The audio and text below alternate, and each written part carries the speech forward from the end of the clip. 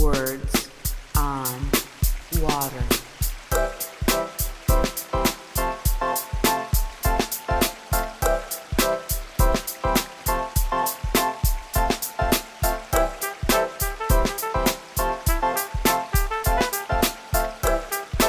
Words on Water.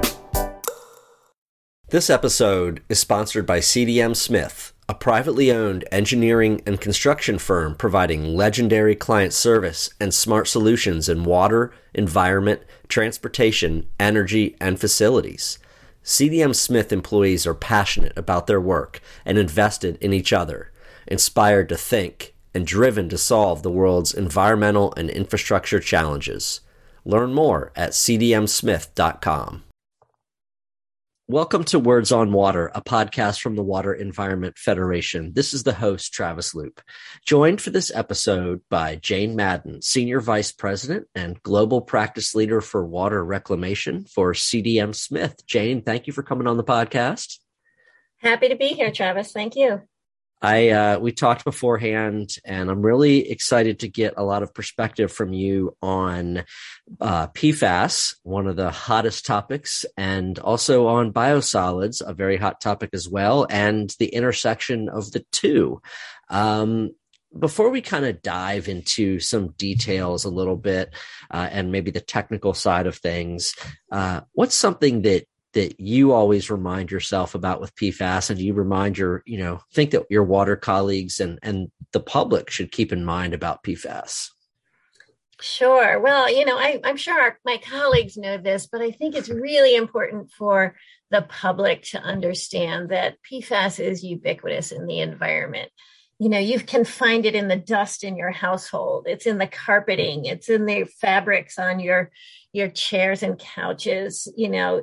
It's in waterproof jackets. It's on nonstick pans. It's in your dental floss.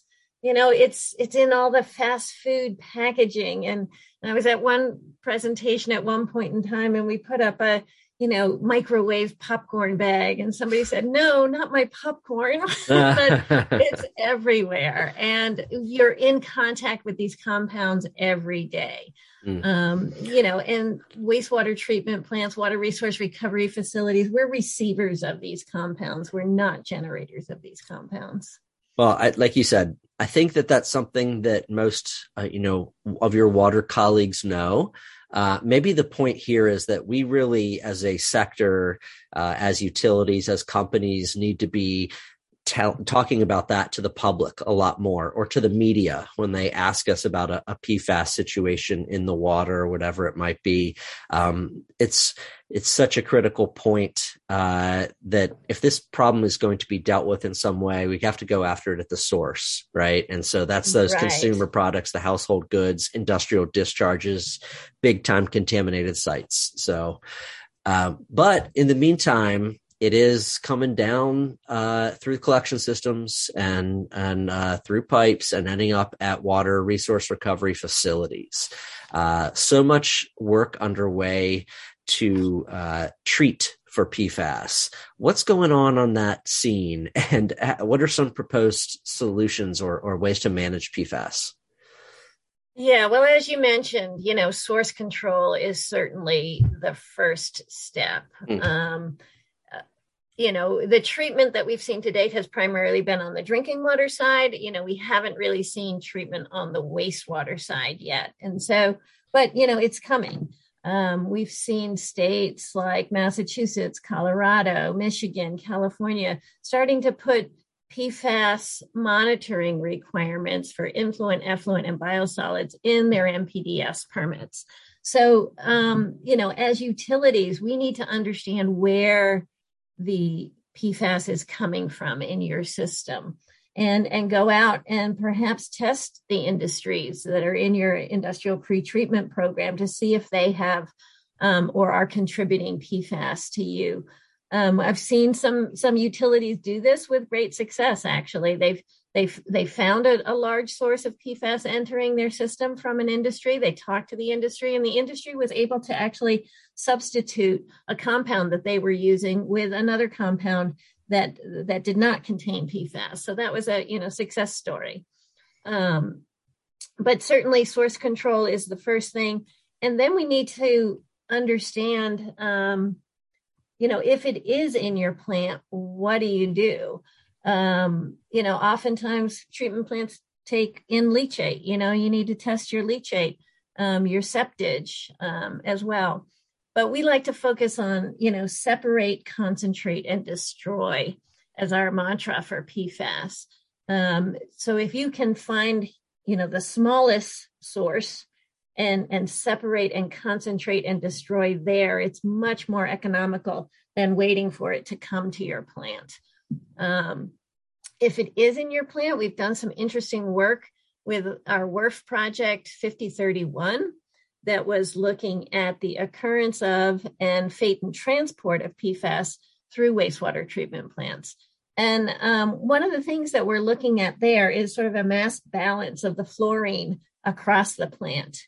And one of our theories is potentially this PFAS is concentrating in the scum at a wastewater treatment plant because of its hydrophobic / hydrophilic nature.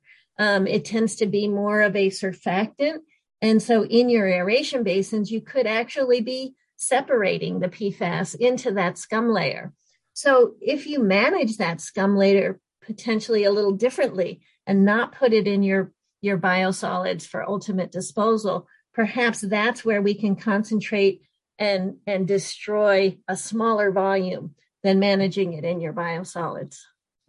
What's that? Those three words again, your approach? The mantra was separate, concentrate, and destroy. All right. Good directions there.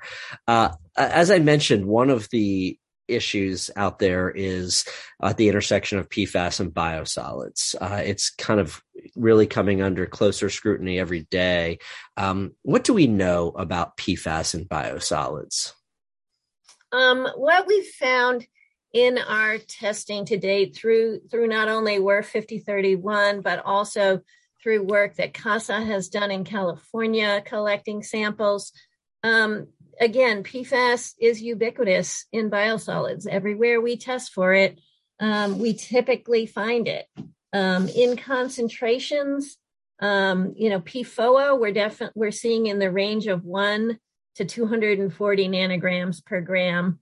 And PFAS in the less than 10 to maybe 1,100 nanograms per gram. So it's there. But the issue is, what happens to those compounds in the biosolids, especially if they're land applied.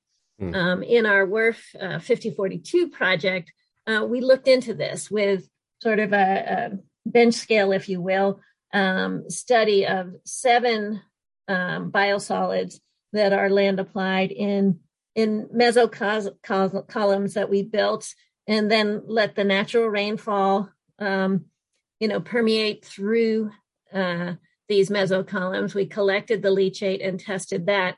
And what we did find is, that PFAS was traveling through the columns and coming out in the leachate. The question is, at those low concentrations, is this harmful to the environment? Is it harmful, or can it be detected in the groundwater? Can it be uptaken by the plants? We don't know those answers yet.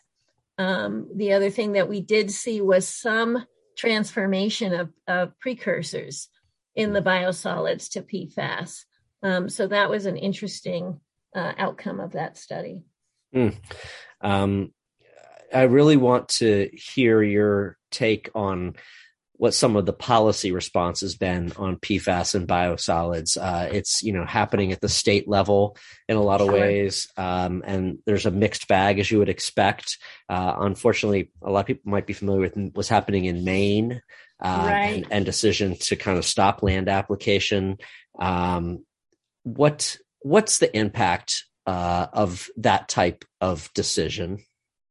The impact is huge. I'm here based in Massachusetts, so these Maine regulations directly impact a lot of the utilities in the New England area.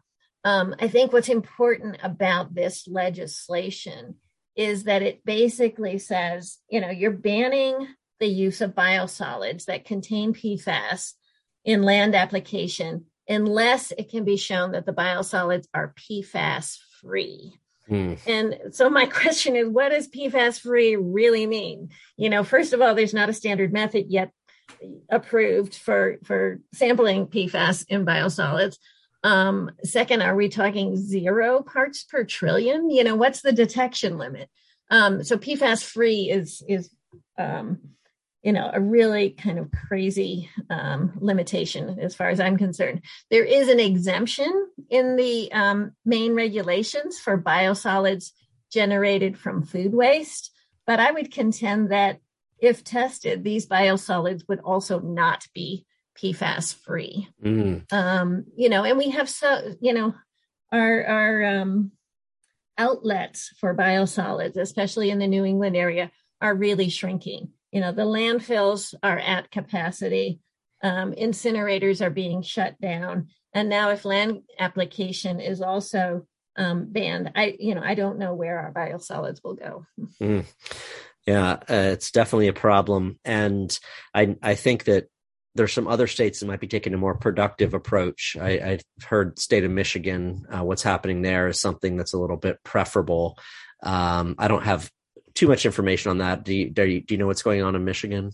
I'm not as familiar with the Michigan regulations right now, but I do believe that they are, as you mentioned, a little bit more lenient and developing a concentration at least. Yeah. That and I don't know what that concentration is that can be land applied. Sure.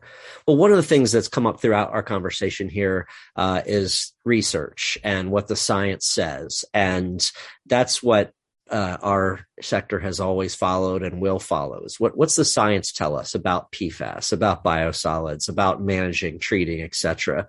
What are some of the key gaps out there?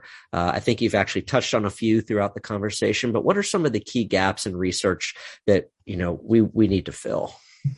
Yeah, certainly. Well, the study of PFAS is an evolving science, Heck, we don't even know how many compounds fall under the PFAS umbrella, 4,000, 7,000, 9,000. It seems to increase every time you turn around. Some of the testing methods that we're using right now only account for, less than 50 of these compounds.